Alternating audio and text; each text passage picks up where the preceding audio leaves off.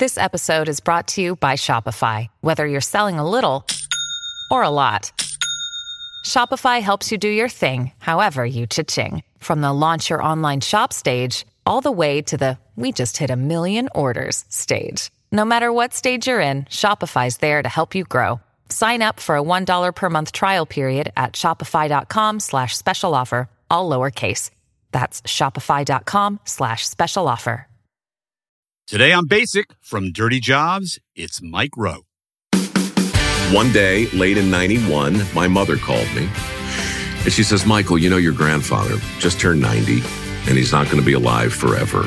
I was just thinking, wouldn't it be great if before he died, he could turn on the television and see you doing something that looked like work? But I grew up on a little farm, and I was very connected to where my food came from and where my energy came from. And my history, all that stuff, Hollywood will just piss all over that. And when I worked with a sewer inspector, when I was completely subsumed in a chocolate tide of disappointment, roaches the size of your thumbs, rats the size of loaves of bread, all of it captured on camera, I put all of that on the air. Nobody thought people were going to actually watch a talk show in a sewer. What did you think? Did you think this was the one? Did you think you were onto something, or did it just seem like a good idea at the time? I was just trying to shut my mother up. Hey, everyone, and welcome to Basic, the official podcast of the unofficial history of cable television. I'm Doug Herzog, a former TV executive, which means I've never done a dirty job in my life. Now, usually at this point in the show, I would introduce our esteemed co-host, Jen Chaney. She's a TV critic for Vulture and New York Magazine. But unfortunately, Jen is overwhelmed with an avalanche of Vulture deadlines this week and can't make it. I can't really argue with that. They pay her a lot more money than we do. So we'll soldier on with the help of our trusty producer, Christian Swain. Welcome, Christian. Well, thanks, Doug. Happy to help out. It's a dirty job, but someone's got to do it, right? Which brings me to our guest today, Mike Rowe, the host of one of cable's most enduring shows. That's right. After many years, Discovery Network's Dirty Jobs is back, and we'll talk about that and some of the many, many other shows he's hosted. I can't wait to hear all about it, and when it's over, I will do my best subbing in for Jen to help Doug break it all down. But right now, it's Mike Rowe. Mike Rowe, welcome to Basic. We are very happy to have you here today. You know, we start the show off every time by asking our guests, do you remember when you first saw cable television?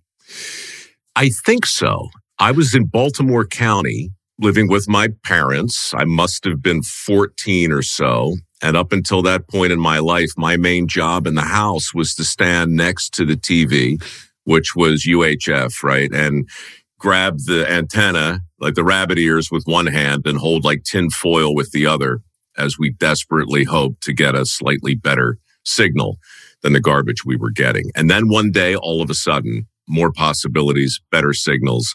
Just like that, my job was to get up to turn the channel whenever instructed to, as opposed to standing next to the TV holding onto the antenna. So yeah, I remember that. Do you remember what you were watching on cable back in those days?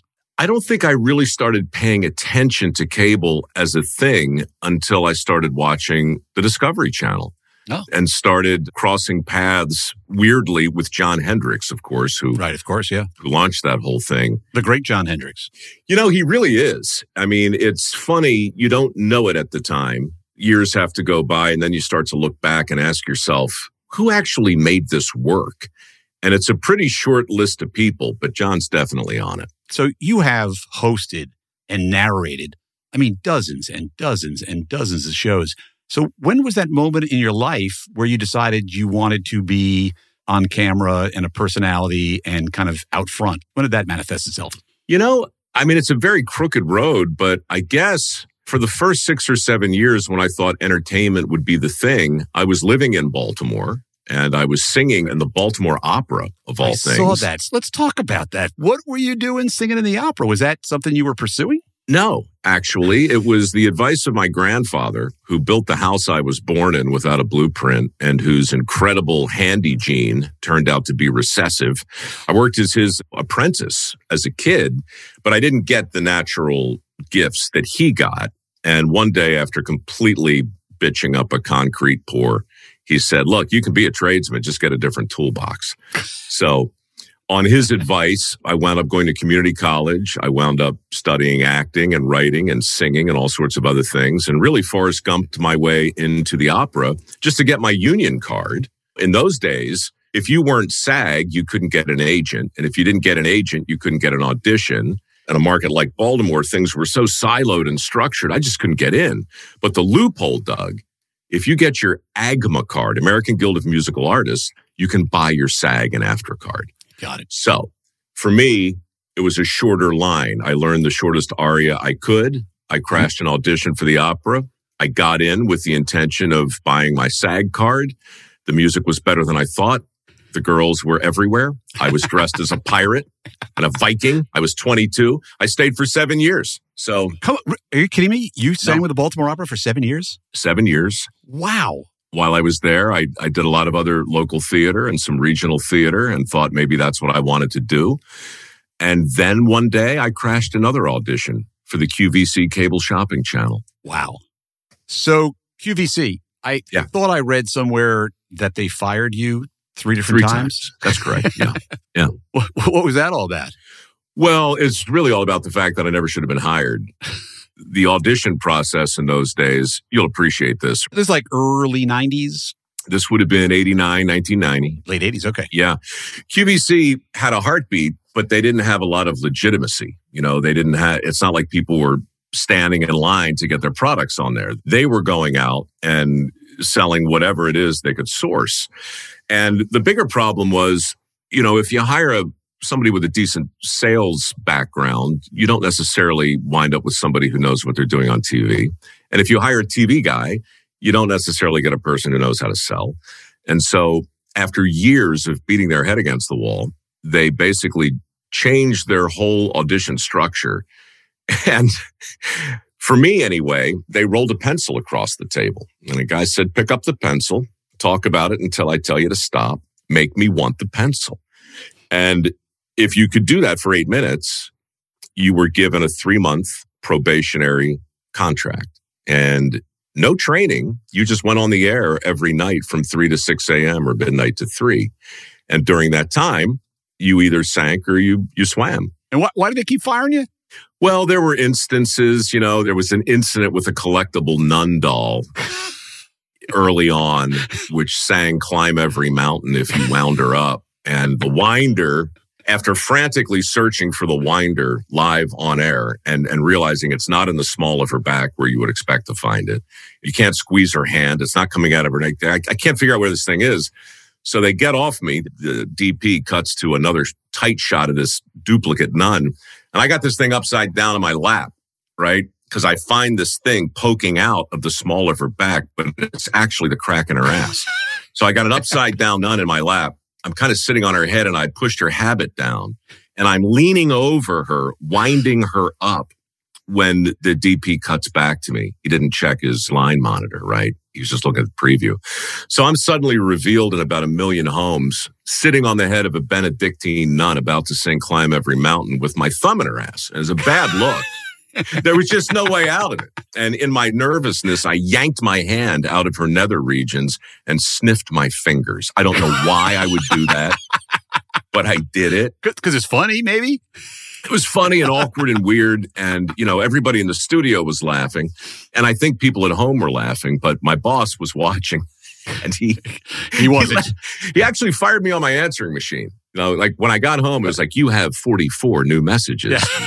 You know, all my buddies from back home had been watching this slow descent into chaos. But like the 44th message was my boss saying, hey, caught your show this evening. It was a religious experience. Why don't you come on in and pick up your paycheck? It's been fun. I just want to let you know you have now supplanted Greg Kinnear as early basic cable story number 1. Greg Kinnear actually sold basic cable door to door, but this beats that. Well, that's some high cotton because Dan Gibson called me to audition for some goofy show on Movie Time, I think they called it.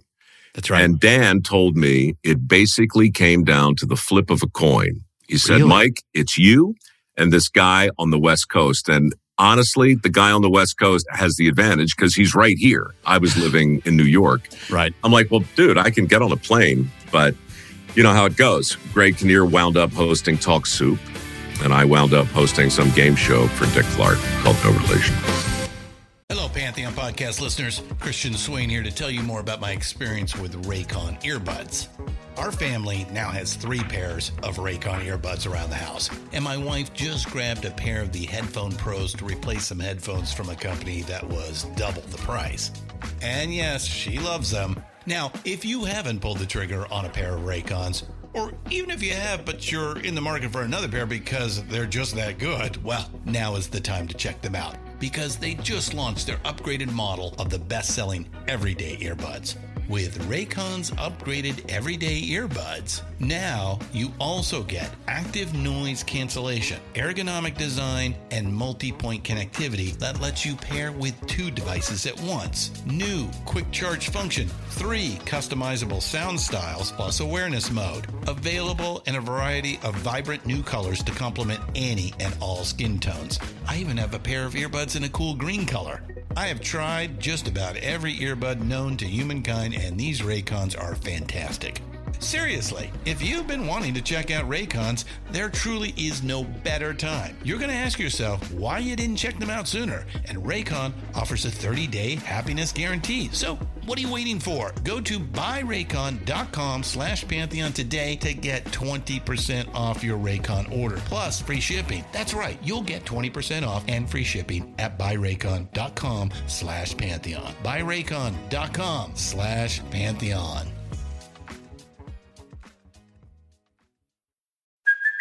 Hey, it's Kaylee Cuoco for Priceline. Ready to go to your happy place for a happy price? Well, why didn't you say so? Just download the Priceline app right now and save up to 60% on hotels. So whether it's Cousin Kevin's Kazoo Concert in Kansas City, go Kevin, or Becky's Bachelorette Bash in Bermuda, you never have to miss a trip ever again. So download the Priceline app today. Your savings are waiting.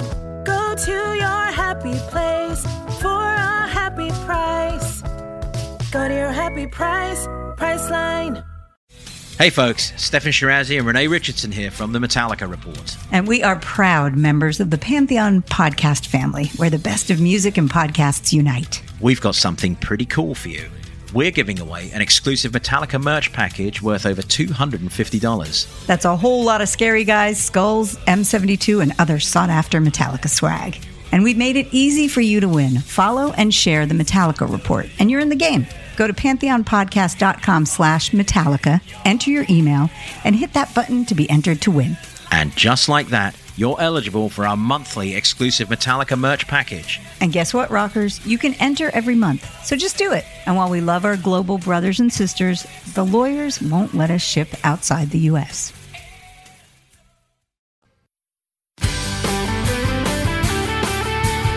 You know, before we dive into your very esteemed television career, I just have to talk about your voice.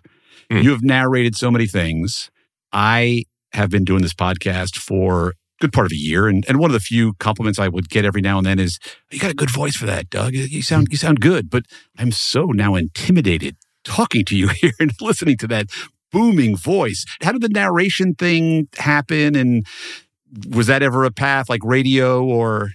Well, not radio so much, but back when Pop said get a better toolbox, it was very strange as a kid, Doug. I had a stutter, like a recurring stammer, and I was kind of shy about the whole thing. But my voice changed when I was like 8, and I always sounded a lot older than I was.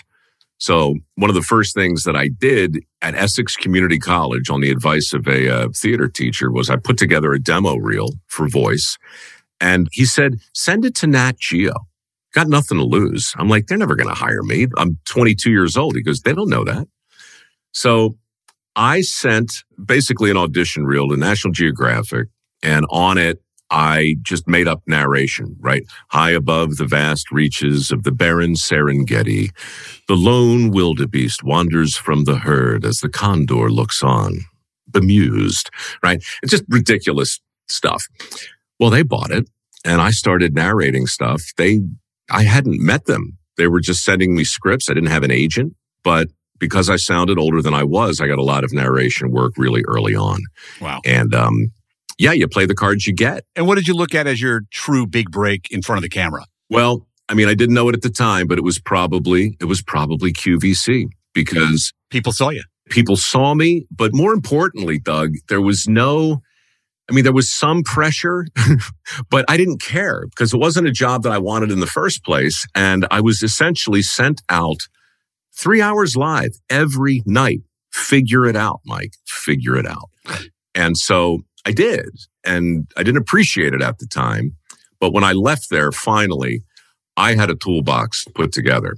And I was really good at auditioning. I booked a lot, but I wasn't looking for hits. I was looking for ideas that were so poorly conceived and hopelessly doomed that no amount of luck or talent could save them. And I would attach myself to these turds and I'd get paid and then I'd take a couple weeks off. And look, you are a Hollywood guy. If you go to Hollywood with that mindset, with the mindset of a tradesman, and you're willing to settle for singles, the occasional double, you can work as much as you want. And that's what I did for 12 years, freelancing. Thanks to QVC, thanks to a decent tool chest, I freelanced my ass off. And I'd still be doing that if it weren't for the miscalculation that turned into Dirty Jobs. Well, speaking of Dirty Jobs, so arguably your best known show, among many, by the way. And you started to tell us a little bit about the origins of Dirty Jobs. So tell us a little bit about how Dirty Jobs came to be one of cable's most enduring shows. Well, after 12 years of impersonating a host, I had become, modesty aside, very good at it. I could hit the mark. I could say the line. I could create the illusion of competence and knowledge in short bursts, So I wound up getting hired by CBS right after 9/11. And I came up here to San Francisco to host a show called Evening Magazine, which, of course, you'll remember. Evening launched a lot of careers. Yes, it did. Also known in certain markets as PM Magazine, right? Same thing. Matt Lauer, PM Matt Providence. Lauer came right out of PM. That's right. Yeah, so many. And so many writers and producers, too. It was a great incubator. Yeah, it's a good show. It's a great format. And it started here in San Francisco. In fact, Doug, if you look at the format of Evening, you can actually draw a pretty straight line, not just from those individual segments to successful shows, but to entire channels. Like the Green Grocer became the Food Network. Right. Those original financial advisor guys on Evening, that became CNBC. Right.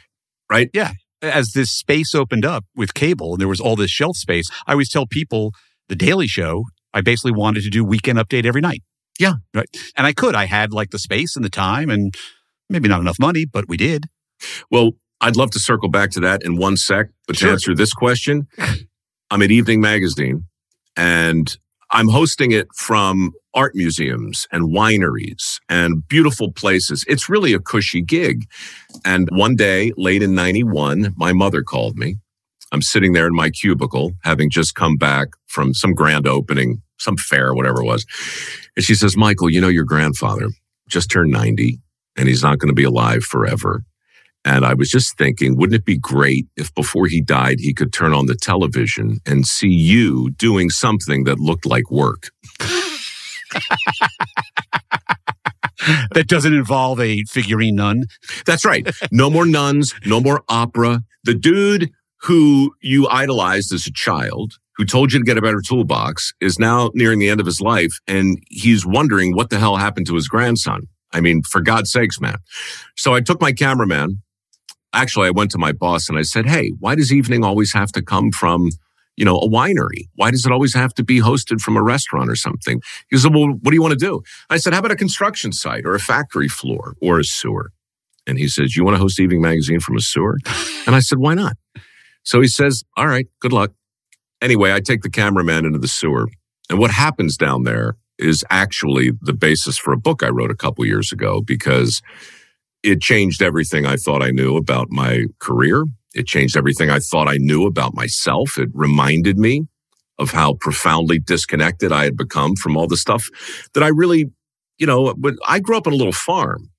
And I was very connected to where my food came from and where my energy came from and my history, all that stuff. Hollywood will just piss all over that. I slowly became disconnected from all of it.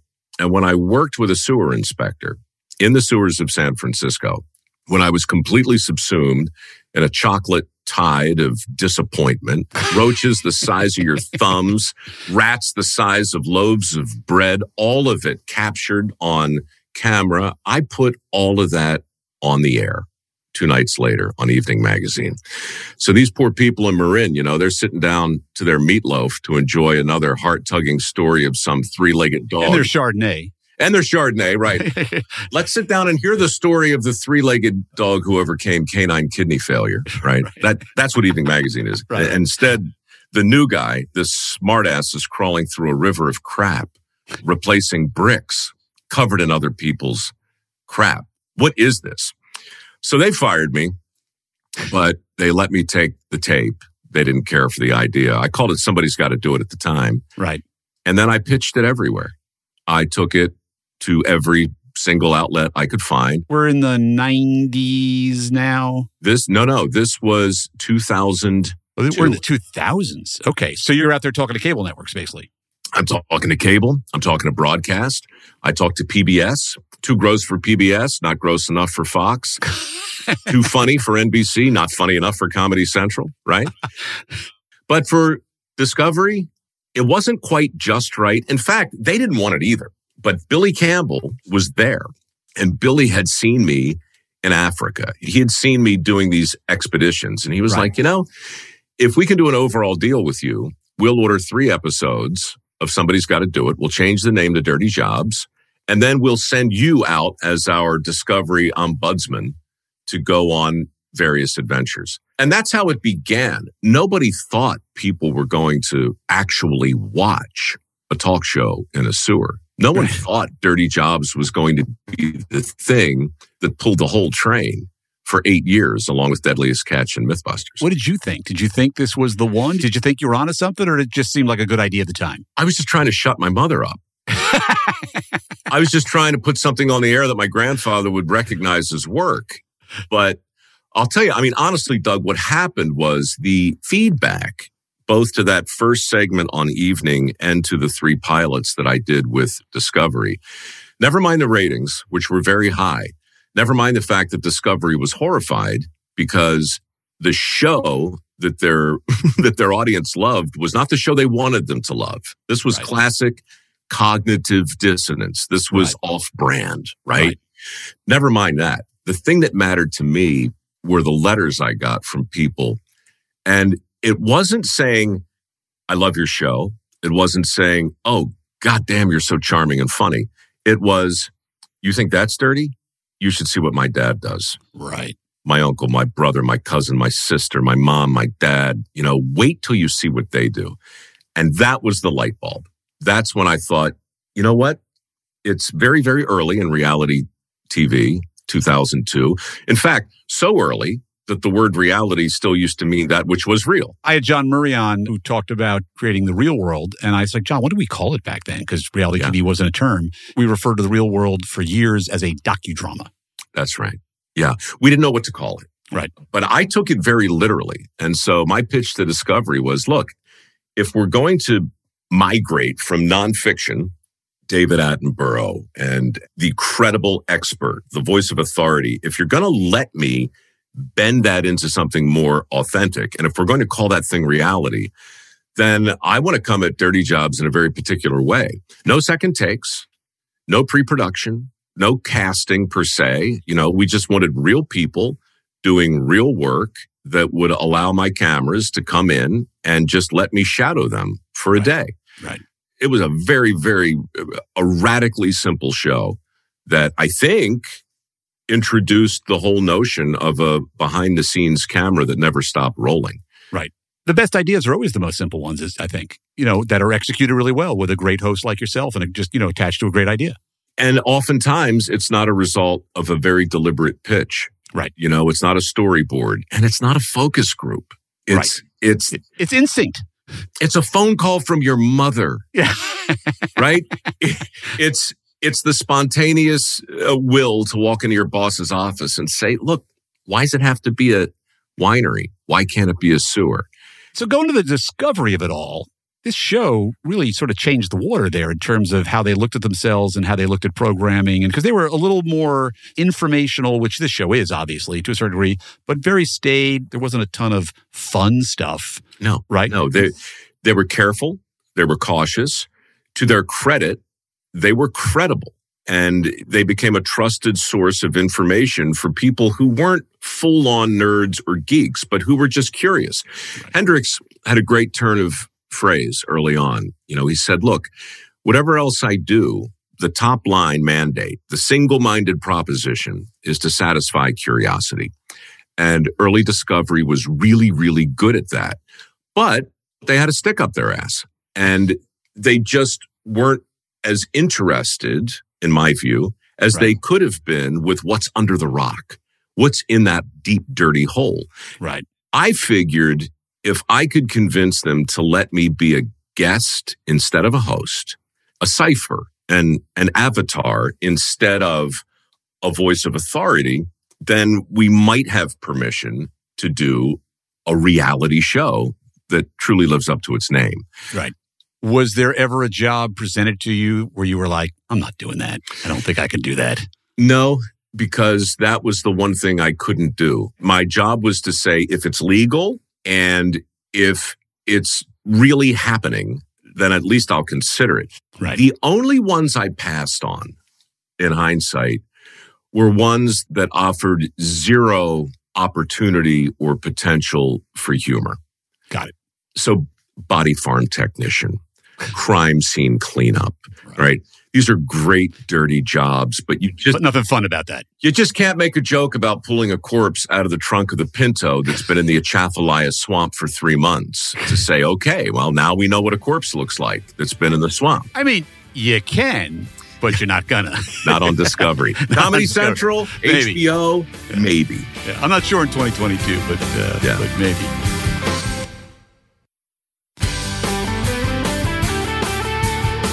Why did the original run on Discovery come to an end? What was the story behind that? There was a certain amount of, deal fatigue on one hand. I never stopped negotiating.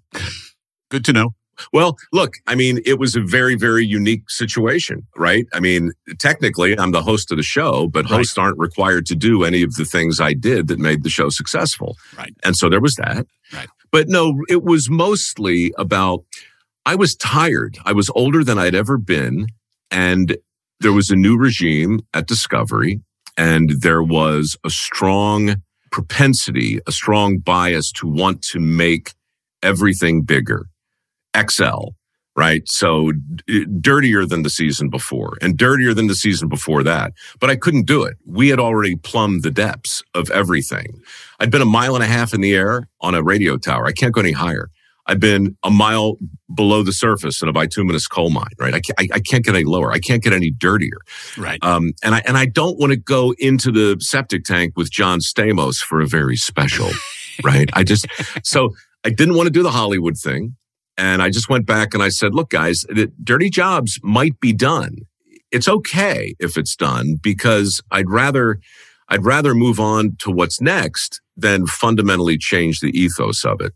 And fundamentally, this is a show about people you've never met doing things you didn't know people did in towns you can't find on a map. That's right.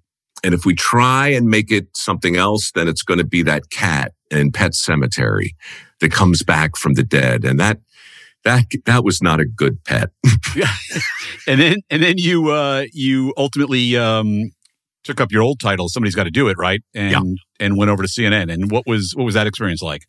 That was very strange. I have to admit, Jeff Zucker did right by me. He made me a very fair deal. In fact, he let me own it. Wow. He let me keep almost unheard of in this day and age. Completely unheard of. Yeah. But, he needed a companion for Bourdain. And so the thought was, well, we'll go back to the original title. You can't really own a format like Dirty Jobs. So, there was some posturing, but in the end, we all knew it was going to work out okay. Right. So I did 32 hours. And what I learned was CNN, although opinions vary, is first and foremost a news network. And so when news broke, get out of the way. Right. And so the first season of Somebody's Got to Do It 60% of the premieres were preempted by all the trouble in the world, Cuba, riots, fires. Yep. And also, a lot of people felt like they didn't like what Jeff was doing. And they thought, look, I want my news pure. And to be fair, 10 years earlier, a lot of diehard Discoveryites were like, wait a second, get out of the sewer. We want to see planet Earth, period. Right. And so there was some headwinds, as there always are. But for me, they left me alone. And we continued the basic mission that Dirty Jobs was. It could never be a priority at a news network like it was at Discovery. It could never be their big rock. Right. And I'll tell you, you'll love this. To his credit, again, Jeff called me right after we wrapped season 4. It hadn't aired yet. Right. And it was a very, very solid season. And he said, Mike, I know you're frustrated with me. And if you think you're frustrated now, you're going to hate me because I'm going into the Donald Trump business. Yeah. We are going to be all Trump all of the time.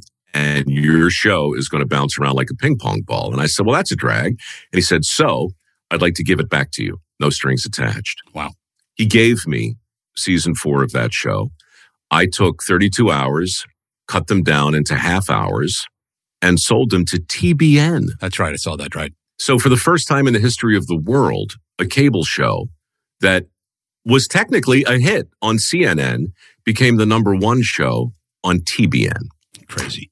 Only in cable can a story like that. Like I said, very few people get to walk away with their show owning it 100% like you did. That's amazing. That really is amazing. And now you're back at Discovery where the show has been renewed and I don't want to say rebooted because it's still Dirty Jobs, but it's Dirty Jobs 2022. It's back. We did 6 episodes last year. Actually, we did 4 episodes during lockdown called Road Trip, ROWED, because I'm terribly clever. And they were just look backs, And then we did 6 new ones, and now we've got 8 more that premiere on December 11th. But, honestly, I swore I'd never do it again. But then again, I didn't know the country'd locked down for 2 years. Right. And I didn't realize that essential work would become headline news. And I didn't realize that I would start getting hundreds of notes a day on social from people saying, dude, what are you waiting for? Everyone is talking about the very thing that launched Dirty Jobs. Bring it back. So I'm back at it. I'm older than I've ever been. I'm back in the sewer. I'm delighted. And you got as opposed to this, you have like a real podcast, right? Well, I prefer to call it a ravenous, insatiable, barking dog in my backyard that just chews up new guests every single week. Yeah, the way I heard it is 6 years old.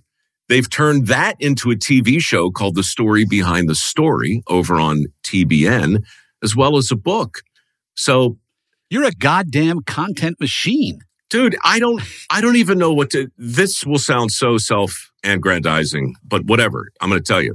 How America Works is Dirty Jobs without a host. Number 1 show on Fox Business. Dirty Jobs is Dirty Jobs. It's back. Story Behind the Story on TBN is back. All in premieres, all happening right now. Somebody's got to do it. Never went away. MicroWorks is in its 15th year. We're exploding. And there's a new line of whiskey named after my pop, Carl Noble, that's now out of control. Whiskey? Yeah. I'm making whiskey in Tennessee. And look, this all goes back to that crazy phone call from my mother about my pop. That phone call drives me into the sewer. It gets me to launch a foundation also in his honor. And now his last name, Noble, Knobel, died with him. There are no Nobles left. He only had girls. So I put it on a bottle of whiskey and now that's for sale. And we're raising money for the foundation doing that as well. So good for you. Before I let you go, Mike, you had intimated that we had crossed paths. And the only thing I could think of off the top of my head was you were the voice of The Ultimate Fighter, right? I was. On Spike. I was running Spike at that time. Yeah. But you had mentioned that maybe it was at Comedy Central as well. Was that Dirty Jobs pitch? Doug, you hired me. I did? For what? Okay, this is going to freak you out. I'm just going to tell you. You didn't know it. Madeline Smithberg hired me on The Daily Show? Friday to host The Daily Show. Come on. After the most exhaustive audition process I'd ever seen any network go through, I made it to second, third rounds. I went into a studio. I filmed an episode. Madeline called me on a Friday and said, look, you're it. I want you to come in. I want you to meet the writers. I came in the following Monday into a room. There were no writers. There was just Madeline. And I said, what happened? And she said, Mike, over the weekend, ESPN relented and Craig Kilborn was let out of his deal. And Doug Herzog has always wanted Craig, and that's the way it went. This is a great coda, Mike. We haven't aired it yet, but an upcoming episode with Madeline and Liz Winstead. Oh, my God. To talk about the origin of The Daily Show. Tell them hello. That's, I think, it's so funny. I have to go back and listen. I think she mentioned you. Oh. And when she mentioned you, for some reason, there was a comedy writer in New York at that time named Mike Rowe. Yeah, he worked for Futurama. Yeah. And for some reason, I think I'll have to go back and listen. That's crazy. Bill Weir auditioned for the show. Oh, yeah. David Allen Greer auditioned for the show back then. Doug, it gets weirder. Oh, how's that? A year later, as you might recall, CBS makes an offer. Craig says, yeah, see you, wouldn't want to be you. Off he goes. Madeline calls me back. She says, will you come in again? I said, sure. I go in. We literally lay down another show. Paul Padalino, who you probably know. He's been on my podcast. He was there for all this. She calls me back and she says, that was, again, the best audition we've seen. This thing is so close to in the bag. And then I swear, you can ask her about this. She says, the only way this goes off the rails. Jon Stewart. It's Jon Stewart decides he's going to do it. She says, if this cheap-ass network comes up with a big pile of money for a Norm Macdonald or... Right. And she goes down the list and John's on the list. And she says, but that's never going to happen. Well, you are a very, very gracious man to come and sit and talk to somebody who didn't hire you twice. It was the best thing you never did for me. Are you kidding me? That drove me to Dick Clark. And that ultimately drove me to audition back to Discovery. And Way Leads on the Way. And now I've got a foundation and 4 shows I don't know what to do with. Well, my mother said, Mike, I will now quote my mother. My mom always said, everything happens for a reason. Yeah. And sometimes the reason is rank injustice and unfairness. That leads to enormous success. Correct. So, I got one final question for you, and I want to preface it by saying a previous guest, Bryan Cranston, his answer to this question was Dirty Jobs. And the question is, aside from Dirty Jobs and all your other cable shows, what is your all-time favorite basic cable show? Well, I'm going to answer you honestly, but you're not going to believe me because the symmetry is almost too much, but it's Breaking Bad. No. and I met Bryan Cranston one time, and I promise I'll keep this short because I was on the red carpet. Dirty Jobs had been nominated for a bunch of stuff, and so had Deadliest Catch. And I'm standing there like a douchebag being interviewed by the usual suspects. And, I've got a handler. And people are running up and they're taking pictures. And it's all very flattering, but it's not my element. Well, somebody gets past security, a big guy in a black cowboy hat. And he walks up to me and he taps me on the shoulder. And I turn around and he says, hey, I just want you to know that it's not just me. It's my wife and my kids. We think you're doing one of the most important shows on TV. And this was a very nice thing to say from a fan. And it's awkward because there are cameras. And I said, sir, thank you. Can I chat with you later? I'm just doing an interview right now. He says, of course. And he walks away. And I don't see him again until I go inside the theater and sit down and see a big guy in a black cowboy hat go up to accept the Best Actor award for Breaking Bad. It was freaking Bryan Cranston, and I treated him like a groupie. I didn't recognize him. I didn't recognize Walter White in this ridiculous black hat. So I brushed him off. One of the most terrific actors of all time who made Vince Gilligan's vision reality. It's because the red carpet makes you stupid. He's a great guy. I'm sure he didn't even think about it, and he's a fan. So give him my regards when you see him. I couldn't be a bigger fan. Absolutely. Mike Rowe, so happy to have you here. You're a fantastic guest. It's no wonder you're successful at everything you do. You bring your A game to everything. And I'm sorry about the Daily Show, but I think it all worked out. We appreciate you being here. As your mother says, it all happens for a reason, Douglas. There you go. All right. Thanks, Mike. See you. Okay, the very entertaining Mike Rowe. What do you think, Christian?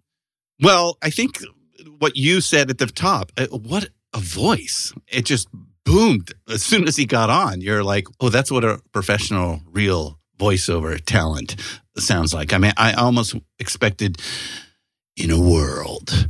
Yeah, no, he's got one of those voices. From the moment it was coming through my headphones, it was super, super intimidating. It is sort of intimidating. I'm just a rank amateur here who people sometimes say, hey, Doug, you got a good voice. It really sounds good on the podcast. Same thing. I hear the same thing. We are nothing compared to that. No, he's the real deal. Well, and then 7 years in the Baltimore Opera. Okay, obviously that's where it comes from. But that's just crazy. Yeah. Who would have thought the man who spends his time in sewers started off in opera? Yeah, and the interesting thing about him is he clearly was trying to get somewhere and do something, and he wasn't afraid to kind of do anything to get there. I mean, he sort of had a bunch of dirty jobs. Not dirty, but like odd jobs, right? Like he sang in the opera. He was on QVC. He did great. Yeah. Yeah, he did a little bit of this. He did a little bit of that until he finally landed on the idea, that took him to the promised land.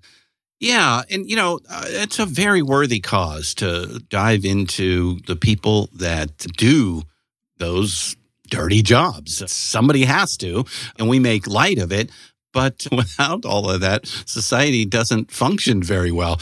I mean, talk about frontline workers who've been doing this for, decades. It's good to pay attention to that. Yeah, it's really fascinating stuff. And, people are always amazed and then get informed about what they see. And, it's a little bit like watching the sausage get made or, going behind the scenes and thinking about things you never thought of before. And I think just in terms of dirty jobs itself, as he was telling the story, and you hear this, I think, in the interview, it really changed the course of reality television to a certain degree, and certainly the Discovery Network, which was much more serious and staid before his show came along. Like, he is the voice of one of my favorite documentary series, How the Universe Works, which he narrated back in 2010. But that's sort of what you're talking about, the old school Discovery, deep science.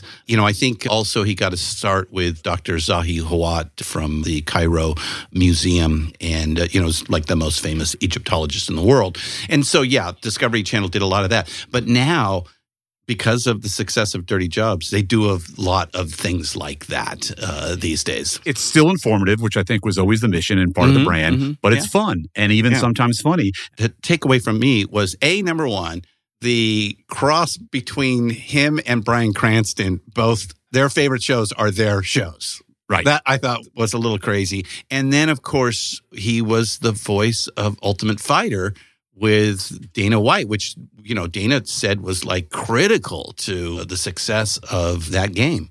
Well, all that, and then maybe more embarrassing for me, the fact that he was a front runner 2 different times to host The Daily Show. That's all on you, man. I honestly can't recall. I'm so embarrassed about that, but I'm so grateful he was here with us today. I hope you enjoyed it, and I hope you will join us next time on Basic. Basic is a Pantheon media production in partnership with SiriusXM. Hosted by Jen Chaney and Doug Herzog.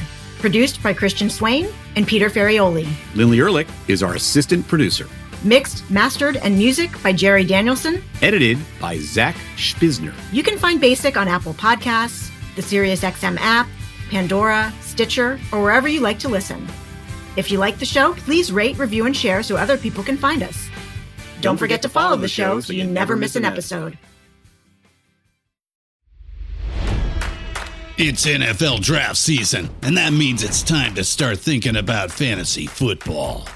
FantasyPoints.com features industry-leading experts and prognosticators using proprietary hand-charted data to help you score more fantasy points. FantasyPoints.com is the place to go for whatever kind of fantasy football you play. Whether you play fantasy football, daily fantasy sports, or do a little bit of everything, Fantasy Points has the meticulously researched content to guide you to victory. And why wait for the fall? Fantasy Points also covers the new spring football league, the UFL. Join the guru, John Hansen, Scott Barrett, Joe Dolan, and other massive names in the fantasy football universe with an exclusive offer. Use code Pantheon for 15% off any Fantasy Points package, including the all-in package, with access to every article, tool, and data nugget that Fantasy Points has to offer. That's fantasypoints.com and code Pantheon for 15% off at Fantasy Points. Fantasypoints.com, code Pantheon. Score more fantasy points.